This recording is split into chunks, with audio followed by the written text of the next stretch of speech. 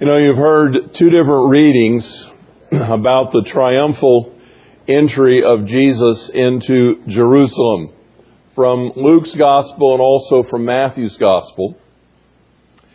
And in those readings, there are elements of that we have come to recognize as sort of our traditional celebrations, remembering the Palms on Palm Sunday, remembering that Jesus rode into Jerusalem on the colt of a donkey, a young donkey. In fact, the Scripture in Luke's Gospel tells us 5 times that this was a colt that had never been ridden before, that the disciples would find tied and waiting for the Master.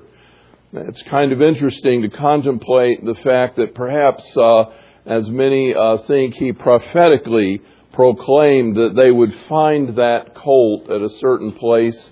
And as they were untying it, he says, if the owner says to you, why are you doing this?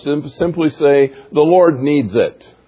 And He will let you come with it. And so we could talk about all of those things this morning. We could talk about the amazement of Jesus sitting up on a colt that had never been broken to ride, and yet having perfect acquiescence, perfect quiet on the back of this animal that had never known the burden of a human being.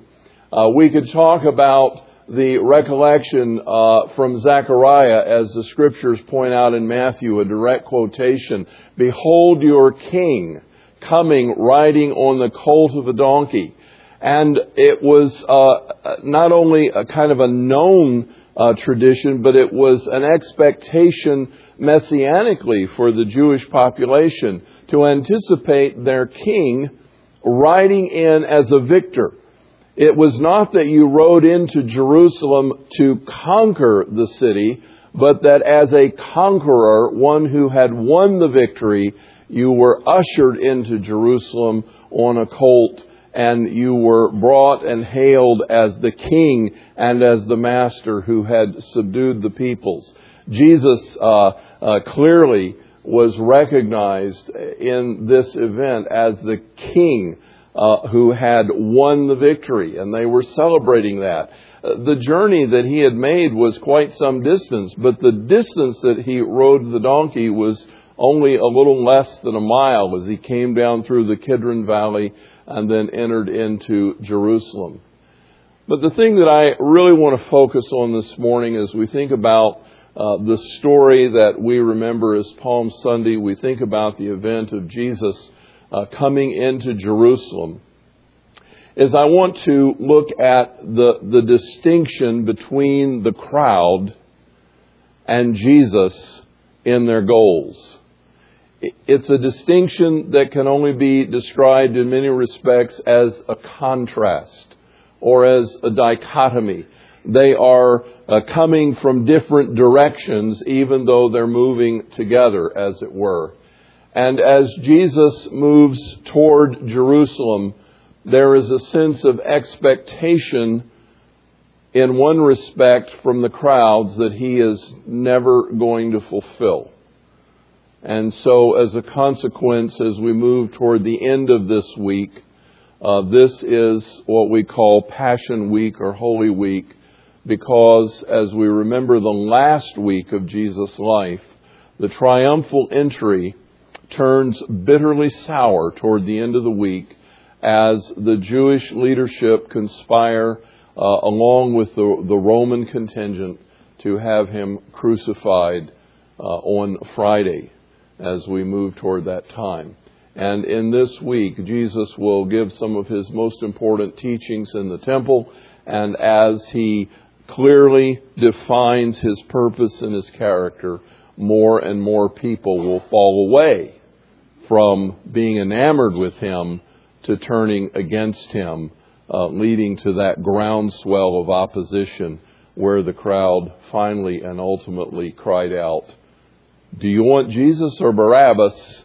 Give us Barabbas and crucify Jesus." So as we think about that, I want to ask you a question this morning to think with me. What was Jesus' goal? What was his motive, his intent on going to Jerusalem? And what was the intent, or what were the goals of the crowds and the multitudes and even many of his disciples? Luke tells us that there were a company of undoubtedly hundreds of disciples, maybe thousands. They're not just the 12. There are many more. The 12 have spent a lot of time with him. They still don't fully get it, but they are much better versed than many of the other followers who have been less closely associated with his daily ministry. They're among those waving the palm branches and throwing their cloaks on the ground and ushering him in as king. And then moving a little bit further removed, there are the people in Jerusalem who haven't made up their minds at all. They're indecisive. Some of them are already hostile. And so as Jesus takes this journey, he has goals, but what were their goals? What were their expectations? What were they looking for? I find, as I consider the differences between Jesus and the crowds, the differences that stand out between, may I say, real men and the artificial, the hypocritical, the facade. Jesus has a mission that he is unwavering in, no matter the cost. He understands the stakes, and yet he's moving resolutely toward Jerusalem. The multitude, on the other hand, represent the vast majority of humanity, who are characterized by moving here and there by their emotions, governed by their whims, fickle in their loyalties and allegiance. They're with you today, but as soon as the tide turns and it's not favorable to them, they go in a different direction. They are not dependable and cannot be trusted. So much of that, I think, describes our current culture, where that old tradition of a man's word is his bond has long gone by the wayside, and today it's whatever we can get away with is kind of like the rule of the day. And this is the characteristics of the crowd. So what were they looking for? What were they anticipating? I want to take you back on some snapshots of Jesus' ministry and remind you of some things. Remember when he fed the 5,000 and they had followed him out into the countryside to be taught. And as they listened to the message, it got to be dark, and Jesus told his disciples, I want you to take care of their needs. I want you to feed them. And they were perplexed. And you know the story, how they found a lad with 5 loaves and 2 fish, and Jesus took those and fed 5,000 people. Well, it was only the next day when they found him again, and they wanted more of this free food. They kind of liked that idea. It satisfied their desires without costing them anything. They thought it would be really cool to be a follower of Jesus. We can get free meals. He healed those who were sick. He had even on occasion raised some from the dead.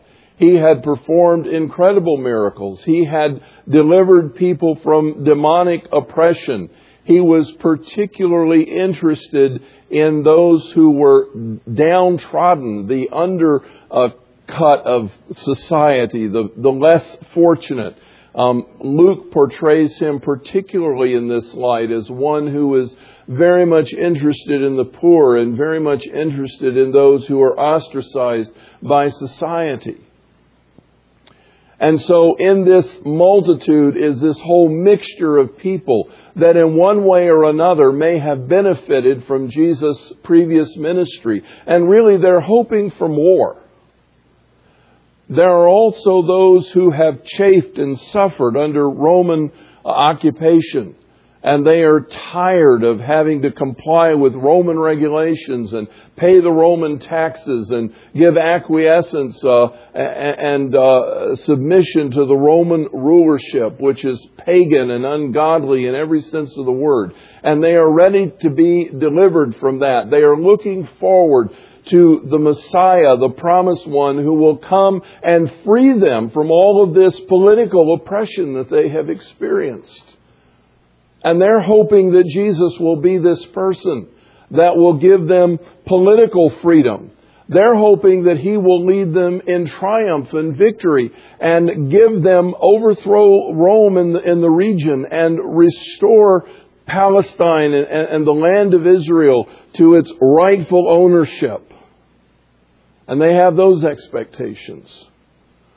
There are all kinds of mixed motivations in the crowd of things that they're wanting from Jesus. But they all boil down basically to a desire that Jesus will do what I want, that He will satisfy my longings, that He will meet my temporal expectations and needs, that He will give me the things that will make me happy. That's clearly their motivation. Jesus, on the other hand, has a different mission. He sees beyond the surface. And friends, the problems that we struggle with on a daily basis are indeed merely the surface. We wrestle with disease and with pain and with suffering and with death because sin has come into this world. We wrestle with conflicting governments and opposition and restraint that is perhaps unwarranted because of jealousy and greed that has come into this world through sin. We struggle with issues in our own hearts, unable to be free from our own failures, smitten by our own weaknesses, and constantly finding that we are dragged down by our own habits. And the harvest that those habits often bring are bitter harvest that leave us in agony and suffering. And Jesus sees beyond all of that. And His goal is much deeper and much richer. He wants to get at the root of the problem, not merely superficially bring a healing, but get to the bottom and go to the deepest part of the issue. If you recall, when we were studying Luke chapter 9 together, I think it's along about verse 13, that in our studies Luke makes a major transitional statement, and he takes us on a journey that occupies the next 10 or 12 chapters. And it begins with the statement that Jesus resolutely set His face to go to Jerusalem. There was a decisive moment in Jesus' ministry that actually occurred about 8 to 12 months prior to this Palm Sunday day, where Jesus made a conscious decision that He had turned toward Jerusalem and nothing would deter Him. That intent is echoed again in Luke chapter 13, verses 31 to 35, and again in Luke chapter 19, verses 31 to 34, where Jesus reiterated His commitment to go to Jerusalem. He had set His face to go to Jerusalem. To me, there's a great contrast between the crowd that will move whichever way the wind blows and Jesus, who long before had made a decision and refused to be deterred that He was going to go to Jerusalem, and He knew full well that what awaited Him was a cross. It wasn't going to be an enthronement in victory. So many of the movies and the popular notions are that Jesus was riding the crest of popularity and things went horribly wrong and turned on Him.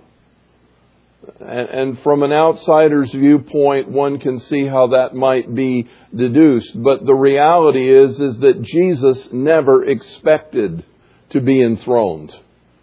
He never expected to win the popular vote. He had made a decision that was going to take Him to a cross.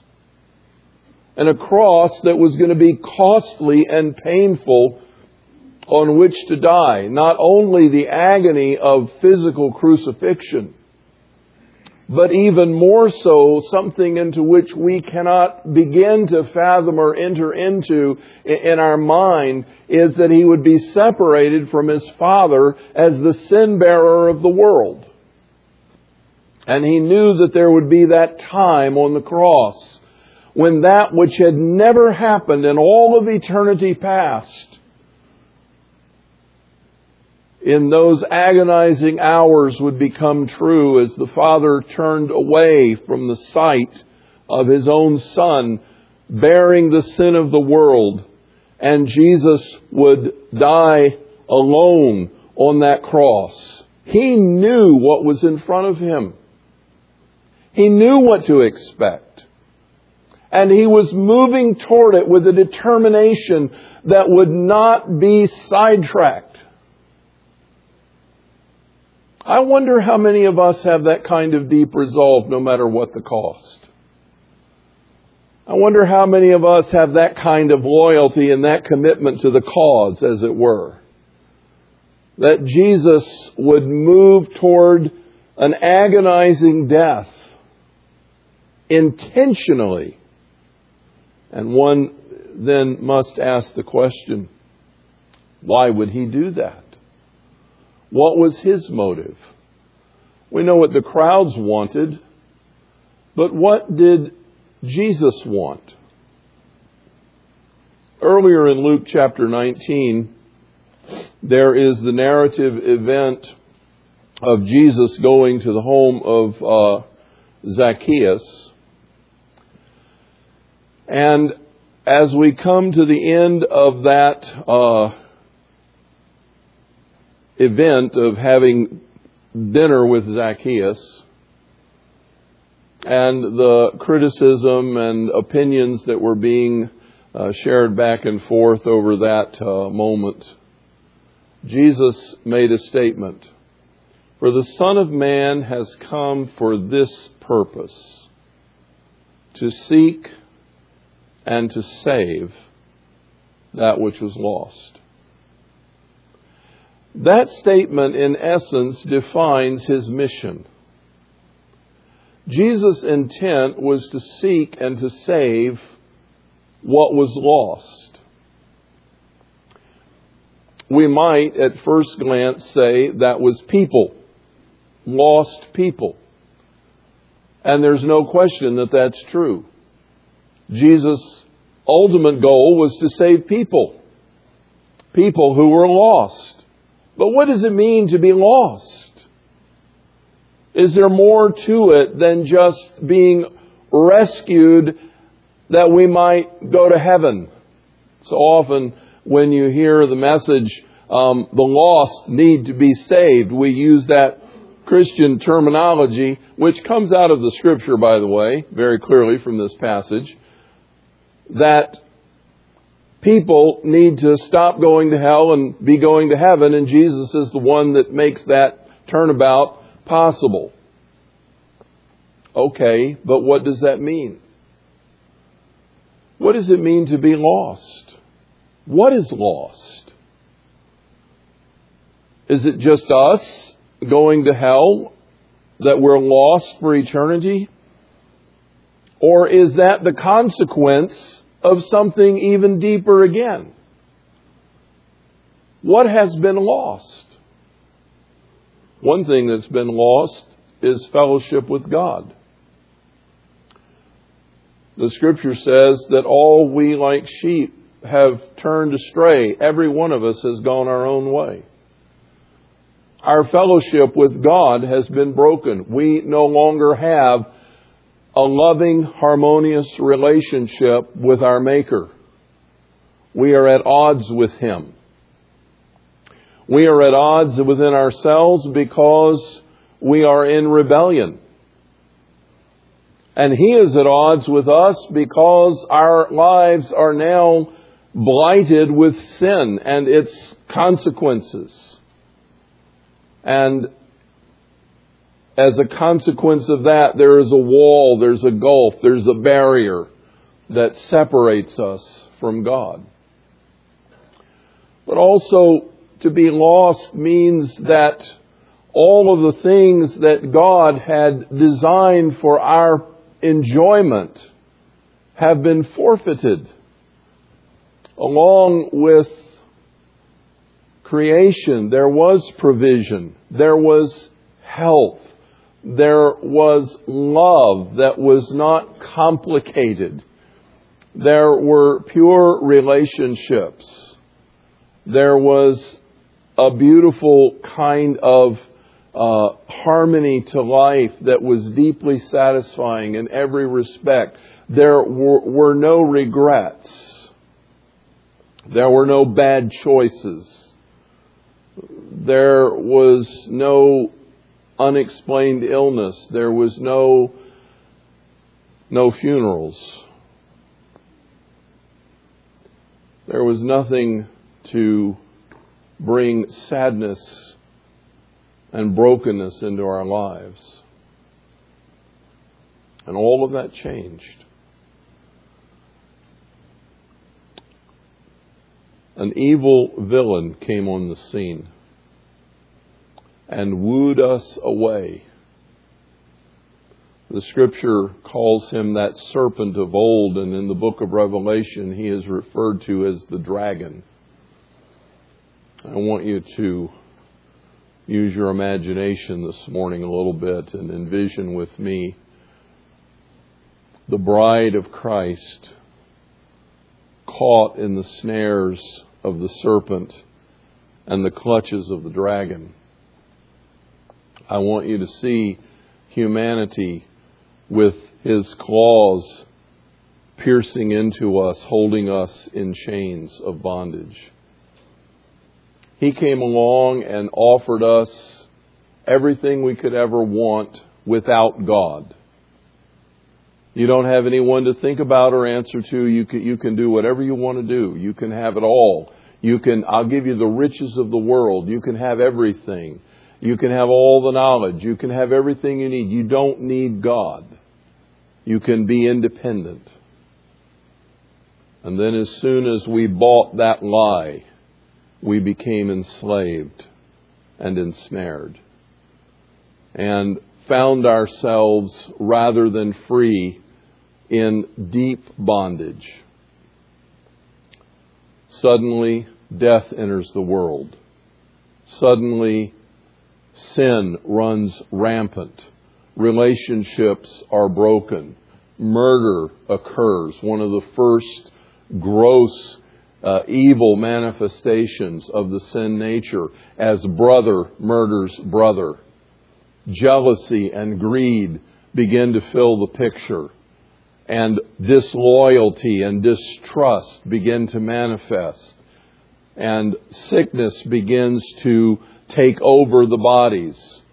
And pretty soon, this beautiful bride, this humanity that God has made to walk in harmonious, loving relationship with Him, is now living in a dark dungeon of misery and of pain and shame and filth, because we believed a lie and came into the clutches of a dragon.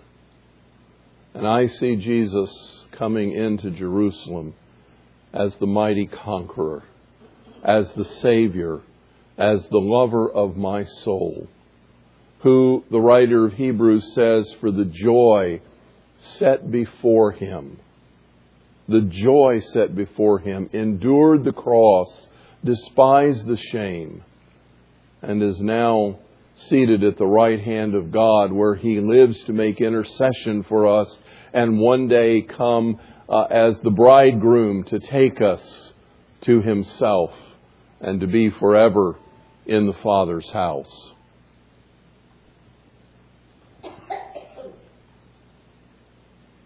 Can you see him as the Prince coming to rescue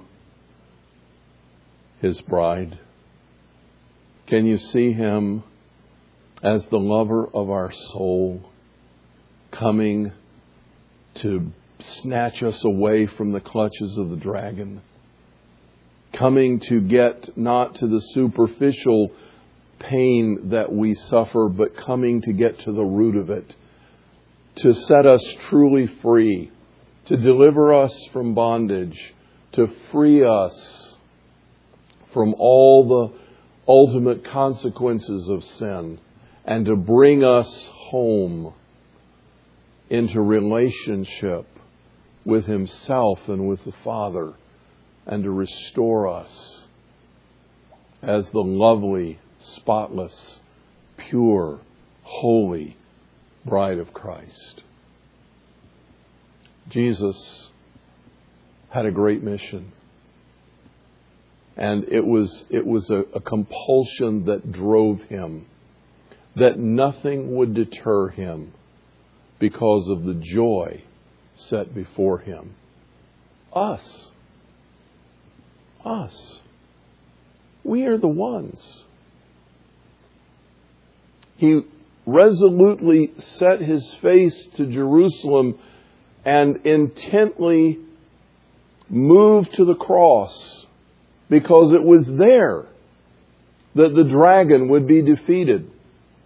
It was there that the serpent of old would be crushed on his head. It was there that Jesus would ultimately pay the price for our sin and cleanse us and clear us from all responsibility and guilt of that sin and free us to be in relationship with God. And then resurrection would triumph over death and make us alive forevermore. And for that purpose, he determined that nothing would deter him from the path he was on. It's easy to see the difference, isn't it, between the motivation of Jesus and the desires of the crowd. We're very quick to criticize them, and we're very quick to honor Jesus. But the real question for us this morning is, what do we want from Jesus? If we were in the crowd, what would be our goal?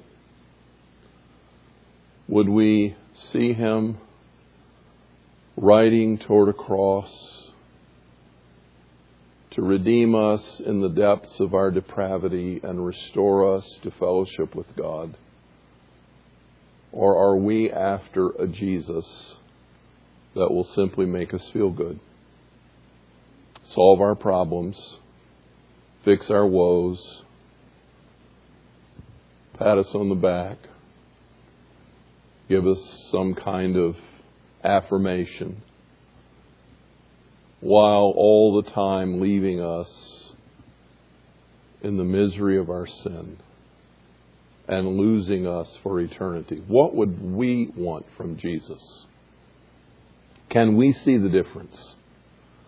That crowd is not unlike any crowd today. Its desires are not unlike the desires of any people anywhere on the planet. Very few people get it. But Jesus would not heal our hurts superficially. He was determined to go the root of the problem and eradicate it at the very source. What do you want from Jesus today? Do you want to be healed lightly or healed deeply? Do you want to know that no matter what life brings your way, there is victory in the end and life everlasting in His presence? Do you want to know that no matter what you face, He will never leave your side? He is the lover of your soul. And He will never leave you alone. Do you want to know that He will give you wisdom and grace and strength and liberty from your own habits and bondage? Do you want to know that this Savior is the one who died to set us free? Free from ourselves, as well as the consequences and bondage of sin. What do you want from Jesus this morning? Father, I come to you in Jesus' name. And I pray for all of us here today that we would think about the contrast between the multitudes and Jesus. That we would search our own hearts with the help of your Holy Spirit to see if there is any wicked way in us, any ulterior desires, any superficial and shallow motives, that you would help us to see Him riding that colt as truly the King of Kings and Lord of Lords, that we would hail Him and honor Him as the King of our lives, the great Prince who has redeemed us from the snare of the dragon, the lover of our souls, who longs for us to be in fellowship with Him and to share eternity at His side, who for the joy set before Him endured the cross, despised the shame, and is set down now at the right hand of God. Lord, search our hearts that we might hail you and honor you for the right reasons. In Jesus' name, amen.